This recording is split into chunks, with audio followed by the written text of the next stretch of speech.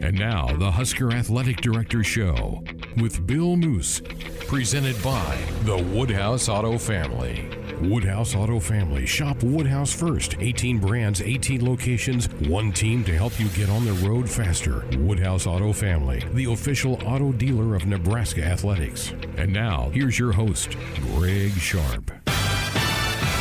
Thank you. Welcome to our first Athletic Directors Show for the school year of 2020/2021. Delighted to have Bill Moose with us for the next hour, and we're going to invite you to be along for the ride for this one. Here's the number if you want to be a part of this one, 531-500-4686. That's also our U.S. Cellular text line. If a text is easier for you, we can relay those on to Bill. Again, 531-500-4686, U.S. Cellular, the official wireless provider of Husker Athletics.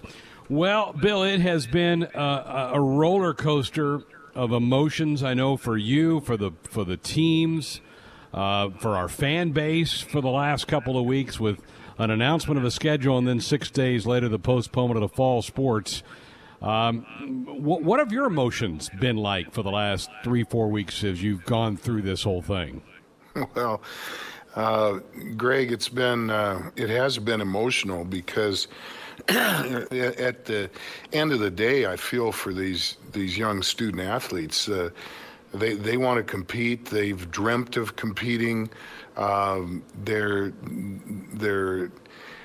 lives are upset and tumbling around, and they needed some answers. We did get some, not the ones that we wanted, but with the spring sports other than football, we know that, or the fall sports, that they're going to be playing in the spring, and we're working right now on a football model that hopefully we can implement after the first of the year. So still lots to do in that regard, but yeah, the emotion's been up and down and all around, and I think we'll come out of this stronger than we went into it, but it has been challenging, to say the least.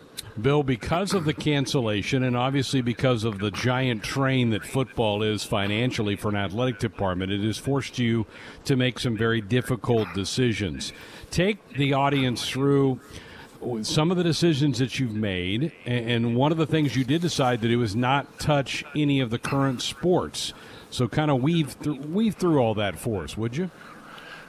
Yeah, well, the last thing an AD wants to do is drop a program. And in 28 years as a Division I athletic director, I've added several of them, but I've never had to discontinue one, and we're not going to do that. There are schools in our conference and across the country that are announcing that they are doing that, Iowa being the most recent one. And so we're going to be safe there, but at the same time, with a projected now $100 million hit to our revenue for fiscal 21, we've had to do some things to try to lower expenses, and we announced that this past Friday, and it included furloughs and salary reductions. And to be more specific, we had 51 employees furloughed, 100% furlough, so they will not be receiving a paycheck.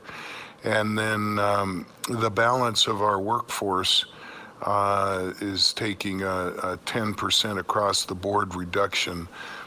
Both of these, Greg, I put in for a 4-month period, September 1st through the end of the year, in hopes that brighter days will be upon us as we go into 2021. And for morale reasons, that's what we're shooting for. Everybody to lock arms and head into this thing for 4 months, and let's work hard, pick up some slack with those 51 furloughs that other people are going to have to fill in, and then ideally and hopefully, and I'm keeping my fingers crossed, we can get back to some sort of normal after the first of the year. You mentioned, I'm sure that was a very, very painful process to have to inform employees that they're not going to be doing their work for the next 4 months. These are dedicated people that have given their lives in some cases to Husker athletics. You mentioned Iowa. They did announce they were going to drop 4 sports. They've also talked about taking out a loan. Is that something you're exploring? You've also mentioned you've had a rainy day fund that you may have to tap into. What other avenues can you look at to try to keep the department up and running until you get some revenue coming back through the doors? Yeah, well, thanks to our great fans, have a very nice reserve. But we want to make sure that we're not going in and taking the whole thing, and so that's why these moves to lower our expense budget have taken place. We are not going to be in a situation where we have to take out a loan. There's be many in the Big Ten and again across the country that are going to have to look at that because they're not as fortunate as we are to have a reserve that we can dip into. Having said that, we can do that for about a year, and to the tune of several $1 million, but we still are going to have to. Besides the employee situation with the furloughs and the salary reductions, we have discontinued training table, these kind of things. We've expanded on cuts that we implemented in June. If you recall, we had that conversation. There were 17 people in June whose positions were eliminated. Good people. So we didn't have to do that this time around, and hopefully we won't have to again or extend the furloughs and reductions. But we are not going to have to borrow money like many of our peers are going to have to do just to keep the doors open. You mentioned the training table. It is closed now. It closed on Monday. What kind of services are student athletes still allowed to get? How do you make sure that those athletes are still being fueled up?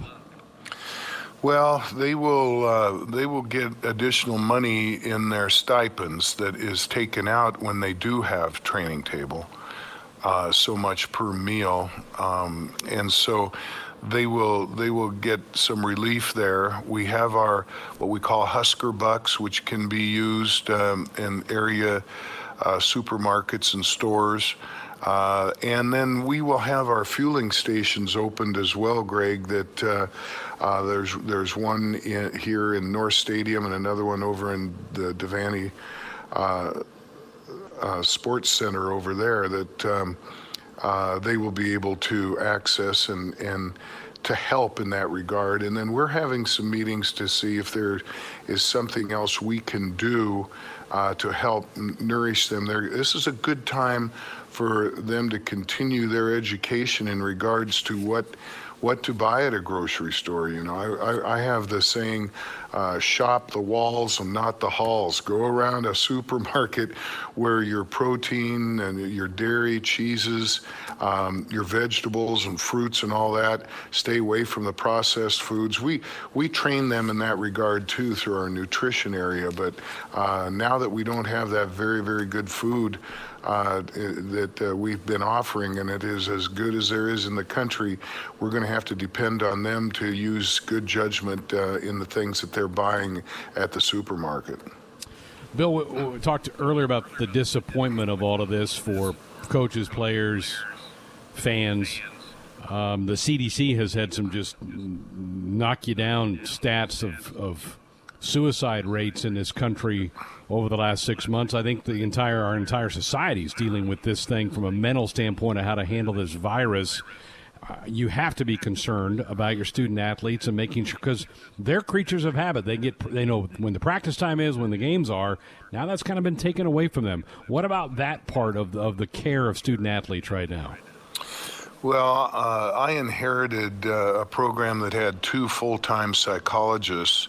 I felt after observing and assessing our situation long before the pandemic that we needed more with a student athlete population of over 650.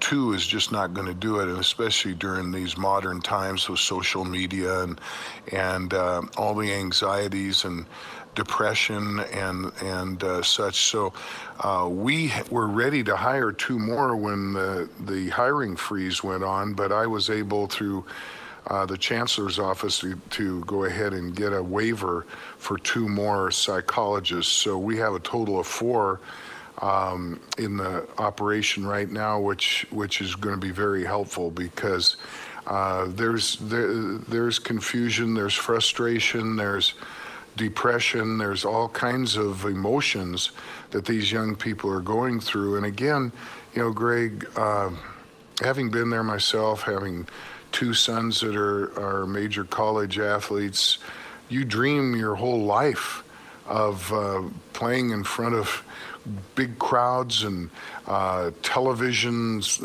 audiences and screaming fans and the color and pageantry of college athletics, and they're being robbed of that right now. So we want to make sure that we have all the services available that we possibly can in regards to the mental piece of this and the psychological piece, and I think we're doing a very good job with that. You've kind of had a double dose of this, Bill, and I think it's a good time to remind folks you do have a son currently playing college football out in the Pac-12. They've been shut down as well. So, I mean, you've had to deal with this from an administrative standpoint with your position at Nebraska, but also as a parent. That has to be, I mean, that's really added to your list as well. Yeah, I had planned to go out and see my son Ben in Berkeley. He's an outside linebacker at Cal, and he's going to be a redshirt junior. And I was hoping to go out there and watch him practice. And so I had the reservations and everything, flight arrangements. And as it turned out, it was the weekend after both the Pac-12 and the Big Ten announced that we were going to discontinue the fall sports. So the timing was good. I got to spend a weekend with him. He needed his dad right then, and I wanted to be there for him. And he's doing well. He's got a studio apartment in Berkeley, and they're doing voluntary workouts and that kind of thing. So it was just real good to spend that time with him. And he may, Greg, and I know we may want to elaborate on that, have a chance to still have 2 seasons to play after this one, because he has already redshirted, but there's going to be eligibility that's already been announced and extra years of competition, et cetera. So even though it's disappointing for him, it looks like he'll be able to still have two seasons of college football. Bill, let's talk about the team. What are they doing now?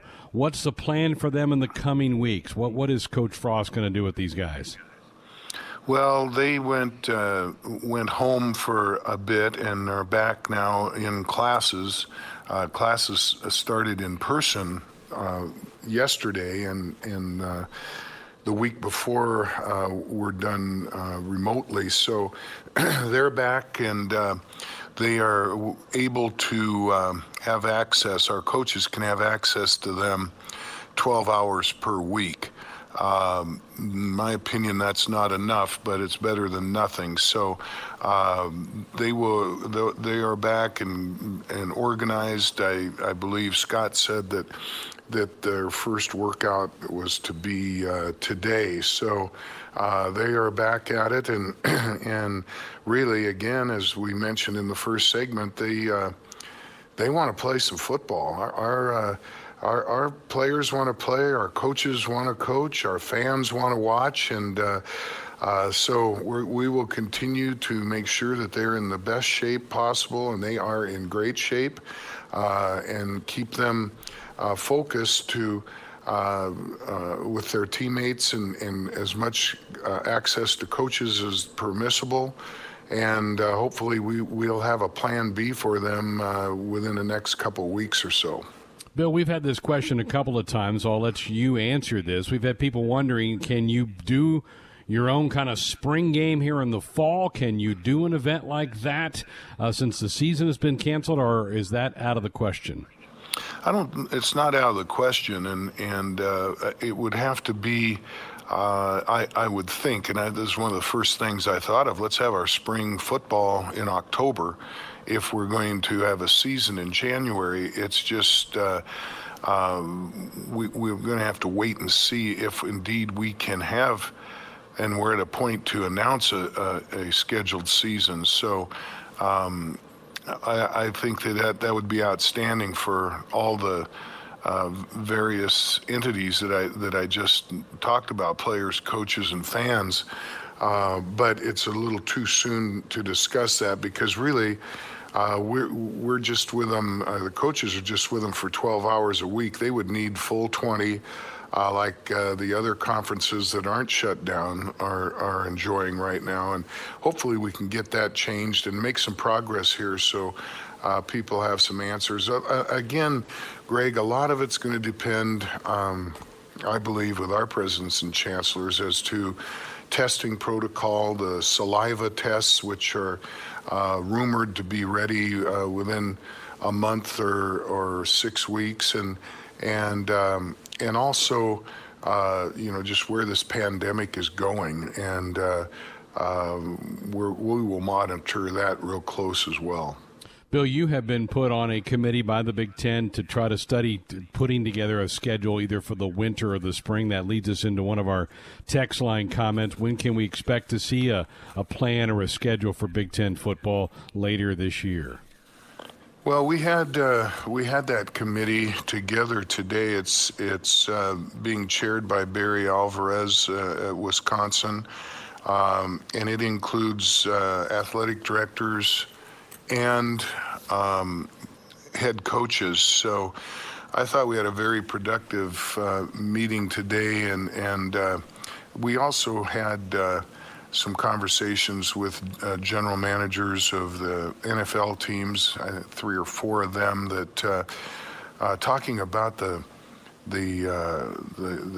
player combines and all those things that when are we supposed to have those? Can they alter their schedules and things like that? And also a discussion starting as to when would be the best time to start a season after the first of the year. So there's still some debate on that. We're really just getting started.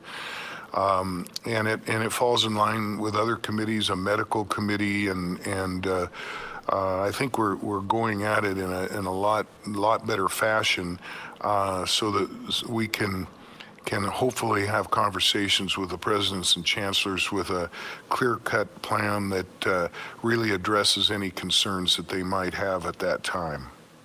Bill, let's swing it back to the folks now. You'd already collected season ticket money back in the spring. That's when it's traditionally done, and you went through with all that. You, I know, have surveyed your season ticket holders and given them some options. Can you lay some of that out for us here tonight? Yeah, well, we were originally communicating with them as to whether they would attend home games in Memorial Stadium when we still felt we were going to be playing, and then we came back and with the questions of if the season is canceled or postponed, how would you want us to deal with the contributions and purchases of the tickets? And here again, the great fan base that we have, 20% of our fans said, hey, just keep our money. You need it. These are tough times. We want to help in that regard. 60% said we would like to roll it over into the 2021 season and have it apply to our seating during that time, and just 20% asked for refunds. So that's really amazing. I've been here long enough now, Greg, that it doesn't surprise me. They're so wonderful, our fans, as we all know. So that will help us and give us a feel for, again, that revenue piece that we're trying to look at every corner of how we can improve that, and certainly being able to keep 20% of those dollars and only having to refund 20% is very, very helpful. Bill, kind of weaving that question with the one before, how important is it to you, and you sit on this committee to try to piece something together for the winter or the spring, how important is it to you to protect 2021 season so that you don't lose home game opportunities for 2 years in a row? Is that in the back of your mind or in the front of your mind right now?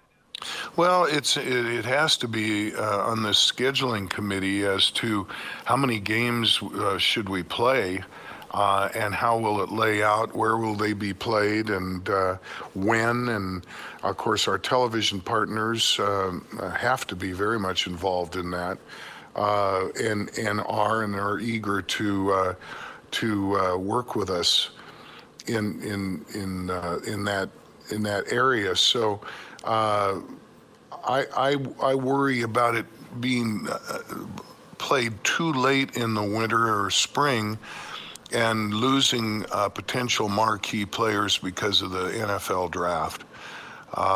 And the other thing is, if a season, no matter how long it is taxing on the body, and on the mind and emotionally, and they need to recover. And if you push too far forward into the spring, you're getting close to the fall season, which we're in hopes will be a normal situation. So injury is another piece of it, because in a typical situation, you have enough time between seasons for a knee to heal, or a hip, or ankles and shoulders. If that window is condensed, that's a concern to coaches and, of course, our medical people and players and their parents. So there are challenges there, and I think I can clearly say that a 12-game season is not going to occur. And remember that we condensed the fall model down to 10. So I think we'd probably be in the area of 7 or 8 games and a championship game after that, but it's too early to say. Well, I want to leave this with Bill, with you, with a message to the fans who I know are hanging with you. You talked about the numbers of people who just said keep the money. I know you guys need it. 60% rolled it over to next year's things. I know you appreciate them. You want them to hang with you, but I just wanted to give you a chance here in the last minute or so of our program, just a final message from you to the fans. Well, to all the fans that are listening, and there's a lot of them, and I find that amazing in itself. But you are incredible. We care about you. You are the lifeblood of what we're doing, and it's because of you that we're taking a little pause here and a little time out, but we're not going into the tank. And the resources that we have available and the good leadership we have on this campus and throughout our system is helping. But we're going to get back into Memorial Stadium one way or another, and we're going to keep our sellout streak going. And thank you. I speak for all of our coaches and all of our staff when we say thank you for being literally the best fans in college athletics. Bill, keep your head up. I know this has been challenging, probably the biggest challenge in your career, and keep your head up. This will pass, and then we'll get to better days soon. Oh, we will. And Greg, you stay healthy, and I know you're gonna miss that microphone too. And yeah. we got to get you back in action. No doubt. Thank you, Bill. We're back, Sports Highlight, here on a Tuesday night. Greg Sharp, Ben McLaughlin with you. Tim Curran, Mick Steiner back in our broadcast studios, and we're going to get them involved in our next segment, Beyond the Headlines. It's one small step for man, one giant leap for mankind. 5 seconds left in the game. Do you believe in miracles? Yes! And that's the way it is. Good night. Beyond the headlines. Okay. Take it away, boys. I was expecting a more enthusiastic reaction for that open I just put together, but okay, I'll just take that in stride. Oh, thank you. Now we are ready. There we go. Very good. Little historical ride down there. Some iconic moments in the world, huh? Exactly. That was the intent. You had Walter Cronkite there at the end, the Miracle on Ice, and the moon landing, just 3 snazzy little moments in news history. We don't have anything that monumental to bring you this week, but Mick Steiner and I put our heads together and came up with 6 stories we think you gentlemen will enjoy. So, with that said, New England Patriots coach Bill Belichick, some would say the GOAT of coaching, at least I would say, wants the NFL and the NCAA to streamline their rules and have as few discrepancies as possible. Belichick especially wants to see the NFL adopt college football's approach to defensive pass interference and make it just a 15-yard penalty like it is in college rather than it is a spot foul like it is right now in the NFL. Do you guys agree with old Bill here, or do you think things are pretty good the way they are already? I can't say I entirely understand what he wants. I mean, he basically wants college and NFL rules to be the same. It's pretty much what he wants. And he wants the NFL to take college's DPI rule. So just the DPI rule? He wants 2 feet in bounds. Do you want the 2-minute warning? Do you want... I mean, there's a lot of differences in the two. Yeah, he just wants them the same. I like the uniqueness between the 2 games. It's like, high school football quarters are 12 minutes long, not 15. I think it's okay to have a little bit of differences between the 2. Generally what happens is the NFL will implement some kind of new rule, and a couple years later the colleges will go, yeah, we like what we see on Sundays, and we adopt that. But I think there's too many things, and I don't mind the fact that there are some differences between what you see in the NFL and college. And Ben's right. That would be a long rabbit hole if you started going down that. And one of them would have to change dramatically, and probably be the college game. Yeah, I don't know. I guess I don't know what he's up in arms about this time. I mean, just because the PI rule, I don't know. Yeah. The whole thing about Go ahead, Ben. I'll just say I'm indifferent. I don't necessarily agree, but I'm not going to rip him apart for this either. I just think the NFL's the NFL, and it's working just fine for him. And now that he's not winning, the year that he loses Tom Brady, he wants to go change all the rules. Jeez. The thing that drives me crazy in football anymore is the catch, no catch. I mean, that has just driven me batty the last 7 or 8 years about something looks clearly like it's a catch, and they'll go back and say, well, the ball kind of rolled in his knuckles there as he's going to the ground, and you're like, really? I mean, if you have to slow it down to 1/1000th of a frame to see that a ball might have rolled a little bit in some guy's fingertips to say that it's not a catch, come on. I think they've gone way overboard in that. Yeah, it's really not that hard to identify when someone catches a ball or not, and we made it so complicated. Right. Yeah. All right, we're moving on, but we're staying in the same Nick. conference. Hello, how are you guys? Good. We haven't back, heard Nick. Nick for a while. Good to have him on here. Yeah, it's great to be back. So, Buffalo Bills head coach Sean McDermott told reporters yesterday that he thinks it's, quote, ridiculous that some NFL teams have fans at games, even in a limited capacity. The Bills will head to South Beach to take on Miami for their Week 2 matchup, who announced that they'll have approximately 13,000 fans in the stands. Is McDermott being unreasonable here by making that statement because it's far from his decision, or is he onto something here that may cause other teams to pump the brakes?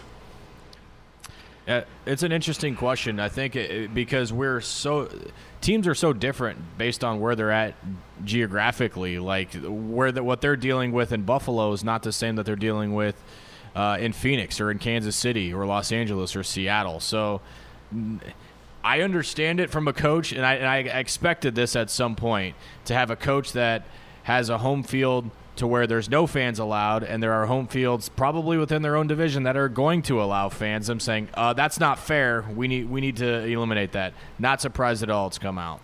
How much of an impact will 12,000 fans at, I know it's not Joe Robbie Stadium anymore, whatever they call that thing, Sun-Kissed or whatever, SunTrust Stadium where the Dolphins play.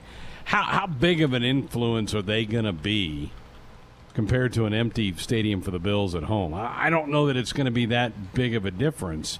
Now, if Arrowhead was full and then you go play the Raiders in Vegas and there's nobody there, yeah, that's a big swing. But, Ben, I mean, you put 13,000 in a 70,000-seat stadium.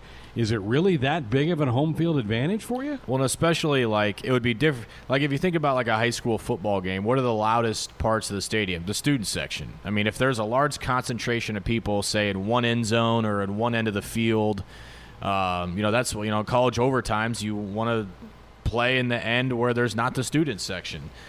Like, the people won't be in a concentrated area. So It's like, it's not like they're packing all 17,000 in one end zone or where it makes it difficult to play in that one end. People are going to be spread out all over the stadium. So, yeah, I'm with you. I don't think it's going to almost a little bit like the Big House, Greg, where that place fits a lot of people, but just the way that the stadium's built, it fans out. It doesn't contain a lot of noise. Right. Again, now, if it gets really distorted, let's say you get to November and Kansas City's so much better shape containing the virus in other parts, and they can all of a sudden put 50,000 in there, and the Raiders or the Broncos or the whoever can't put anybody, then it becomes a little bit more of a problem. So, guys, it's a great question to bring up because it may get worse as the season goes along, the discrepancy. Right now, I don't know that it's a big problem. All right, moving on here to Major League Baseball. This someone kind of raised my eyebrows. I don't really have an associated question for it, more just kind of remarking at how incredible this is.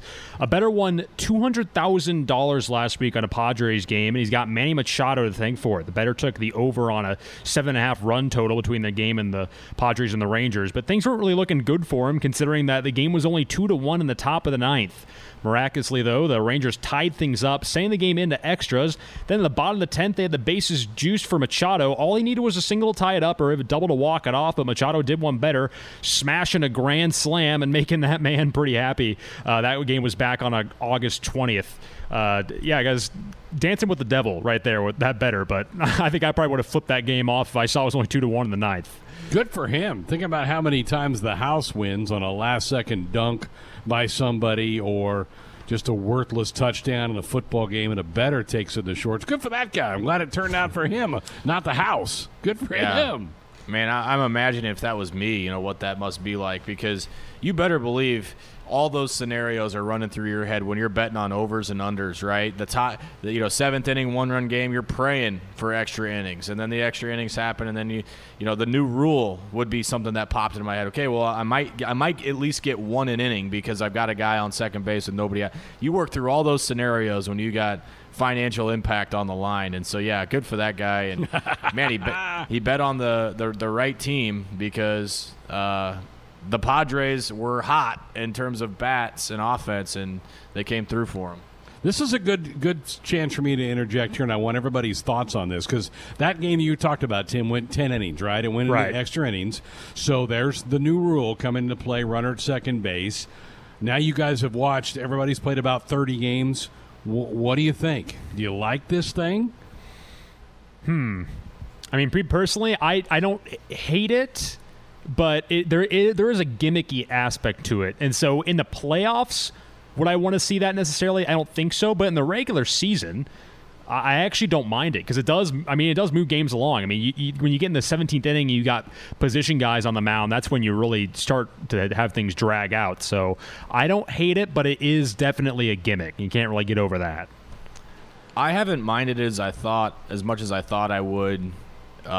Being that I thought that was pretty drastic, dramatic, severe.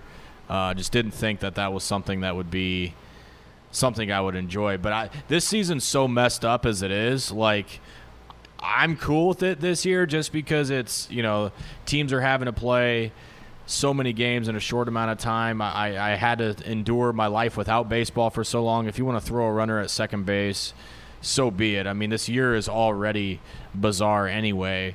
Is it something I would want in a regular 162? Probably not, but I would, if it did get put into place, I don't know that I'd sit there and cry about it. Mick, how about you?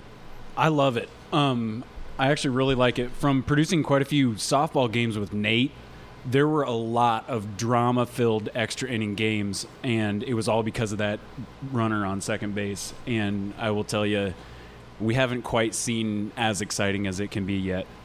I'm with I think you guys. I think it's great. I don't want it in the playoffs. I think that's a different deal, and that's okay. But I'll differ from Ben on this. I don't mind if they keep this thing in for regular season games from here to eternity. I think it's wonderful. I think if you're a fan of a game and it's getting at 10:30 at night, and you'll stay if you know that's going to happen, where you may go, I got to work tomorrow, let's get out of here. But you're going to stay for the 10th and maybe the 11th innings. You know somebody's probably going to score. I think it's really been added a nice little flair to baseball. Alrighty, I'm back, so we get to talk about golf. Dustin Johnson won the Northern Trust Championship at TPC Boston this last weekend at an incredible 30 under par. For active players in their first 250 starts on tour, he has 22 wins, putting him just ahead of Phil Mickelson, who had 20. As you may have guessed, Tiger Woods is first. Any guesses, before we discuss, any guesses on how many he had through 250 starts? How many DJ had? How many Tiger had? Tiger DJ had 20, DJ had 22, Phil had 20. And I would guess he's probably north of 30 somewhere. I'll say like 36. I'm going to go even a little higher. I'm going to put it in the 40s. I'm going to say 42. Okay, Tiger Woods on his 250th start won for his 71st victory. Oh, man. What? At a 28.4% win rate through 250 Not starts. Oh! So what I want you guys to Tim says discuss not bad. is, do you think any current golfers have a chance at getting even within the ballpark? Some notable golfers here. Rory has 19 wins through 181 starts. JT has 13 through 153. And then Bryson has 6 through 108. Or you Ben's favorite. Could look at one of the younger guys, like Morikawa has 3 wins in 30 starts, and Hovland and Wolf both have a win in their rookie season. Nobody gets close. I mean, nobody gets up higher than 40. No. I don't think anybody in that group gets past 30, but there's too many good players, for one. It's hard to win. And so what DJ's done is remarkable. Nobody's going to touch that Tiger number. Man, I had no clue he'd had 70-some by that many starts, because he's, at 82 now? I think he's at 82 Correct. now for total wins. Yeah, that's just crazy. Nobody comes close. I agree, and my take is similar to yours, Greg. Is there's just too many good players now. Yeah. Yep. All right, moving out of the sports realm for a moment, and gentlemen, you're going to want to check your phones for this next story. A little too saucy for the TV screens, but I'll send this here. New fashion craze that's surely poised to take the country by storm, the brokini. Oh, geez, it essentially amounts to a wrestling singlet, yet manages to be even more revealing than that. Gentlemen, do you foresee yourselves trying out the brokini sometime in the near future, or too modest for you guys? what is wrong with you? Like, Many things. Man. But I just wanted you guys to. This is a Kent Pavelka text that I just received. is what that is. No, I don't see myself purchasing, looking at, owning, trying on any association with a brokini whatsoever. No, that's a shame. Unless you happen to show up to work in one sometime, and I think I might be all off guard. Might break a company rule or two if I showed up in a brokini. I don't know that I can wipe that image out of my head for a while now. It's like that. It's like that movie Borat and the little swimsuit thing that guy wore. Yep. For those that are trying to imagine what Tim just sent to our phones, imagine if our wives saw that on our phones, Greg. What type of questions they would have for us? Yeah, just ordered one off Amazon. Just say it's related to work, and I'm sure they'll understand. I'm sure they'll take it in stride. Wow, this went into the ditch on this question right here. Yeah. Well, it's not about to get any better with the ones Mick's got lined up for you guys, so I'll let him take it away. All right, fellas. A Krispy Kreme employee made headlines yesterday for running a donut through their glazed waterfall 25 times. It created what can only be described as a hideous monstrosity. That said, would you guys try it? No, 25 times. Yeah. So basically, there's how pictures thick of was it, that thing? but it's basically just a giant ball of glaze at a certain point. Just go eat a bag of sugar. Yeah, I mean, I was gonna say at what spin around that machine is there even a point? Like, you know what I mean? Like, once it's covered and like completely full, like. Well, I will say, you've done it. You've accomplished it. It would be hard to fit into your brokini if you eat one too many of those. You had to go back to there, didn't you? I did, yeah. I just wanted to pull it back, guys. Just making sure Yeah. we're keeping our eyes on the prize. I No don't know way- that- I no don't know way that would I I would eat eat that. I'm going No to way. say I wouldn't even try it with 2 times through. I think that No. Krispy Kreme's got it figured out. They got the right amount. 8 seconds in the microwave, and it's perfect. It's hard What? not to steer into a Krispy Kreme when that light's on. You know they're just Oh, out yeah. of the oven. It's hard Oh, not to- Krispy Kreme's one of those things where, like, when you smell it, you're like, I want to eat 74 of those Yep. things. And then after, like, 6, you're like, I'm never eating one of those again. Right. Ever. Yeah. Spot on. Well, once a month, The Conversation with the Cooks, the podcast where Lauren Cook interviews your dad, head volleyball coach John Cook.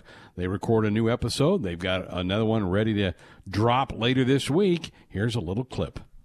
Okay, so you are going to begin training on August 31st. What will that look like? So what we are anticipating, we haven't been told officially, but typically the way the spring goes, which we never do because we play beach, you're allowed 8 hours per week. So 4 of that can be in the gym, 4 of that can be in the weight room. So we're actually going to start off going about 6 hours a week in the weight room, 2 hours in the gym, and then we'll start transferring that to a 4-to-4 ratio. And then Lauren, I just went through it all today, but on October 26th, we'll start what we call our 20 hours per week. We get 6 weeks of 20 hours a week, just like you're in season. And we'll start that on October 26th and go all the way to when the Final Four would have been played, which was December 19th. And we'll take a break for finals over Thanksgiving. I want you to be honest with me. What was your initial reaction when you heard that the season was going to be pushed to the spring? Were you relieved? Were you, a little upset? Give me your honestly, how you felt and what your reaction was. I was relieved because we knew we were starting practice and we didn't have a schedule. So you're starting practice, you don't even know what your schedule is, and we're supposed to start in 3 weeks. So it was actually a relief just to know, okay.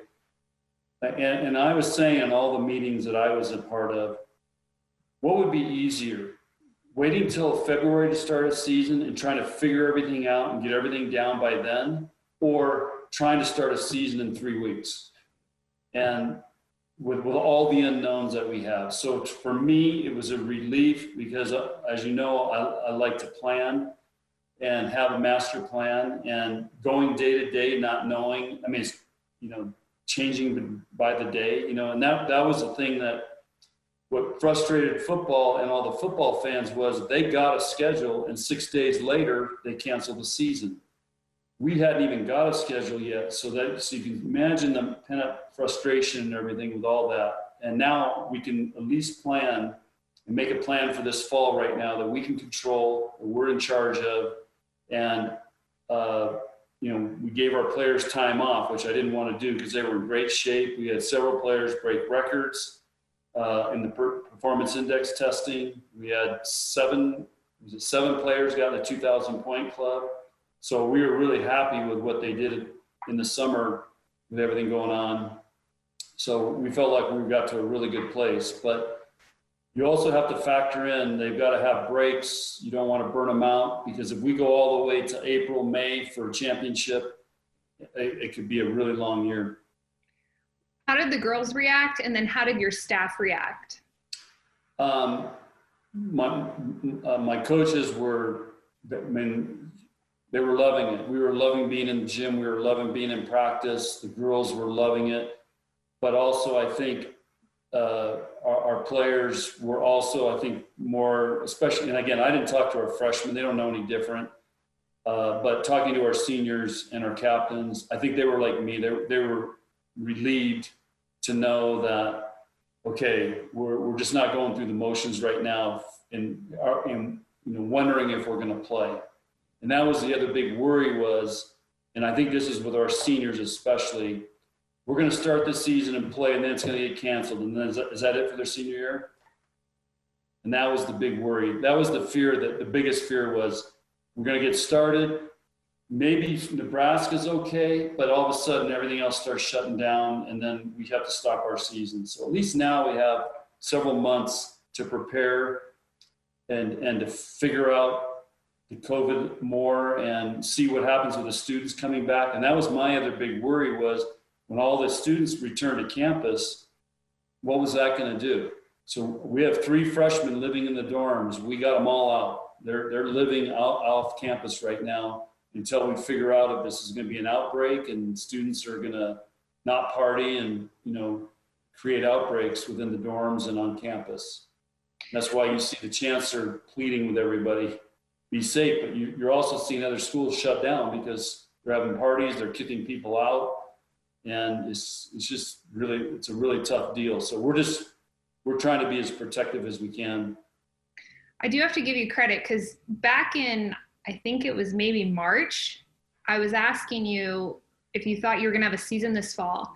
And you said, I really think that they're going to end up moving it to the spring. I mean, you were predicting that back in, this last spring that this was all going to happen. So I think the reason you and your staff and your players took this so well is because you had prepared them. Hey, this is a strong possibility and this is likely what's going to happen. And so I think that, going into the training this summer and into your first few practices for the fall, I think they all kind of were prepared for their season to be canceled and then move to the spring. Yeah, we've been trying to work hard on our mindset because otherwise you're going to be so disappointed. There's going to be so many ups and downs. And so just trying to create that mindset. And it really goes back to how we train and how we approach competition is we're just going to focus on 1 point at a time or winning that next drill or win the day. And we're not worried about what's going to happen tomorrow because we don't know and it's out of our control. There's part of the conversation with the Cooks. It will drop later this week. Where you find your podcast, you can find a link off of our Twitter page at Husker Sports. Always a good listen, always great insight from the head volleyball coach for the Cornhuskers. Great show tonight. Good to hear from Bill Moos during Hour 1. Thanks to Ben, Tim, Mick. Great having him back. Thanks to all of you for being a part of this one. Enjoy the rest of your night. Good night.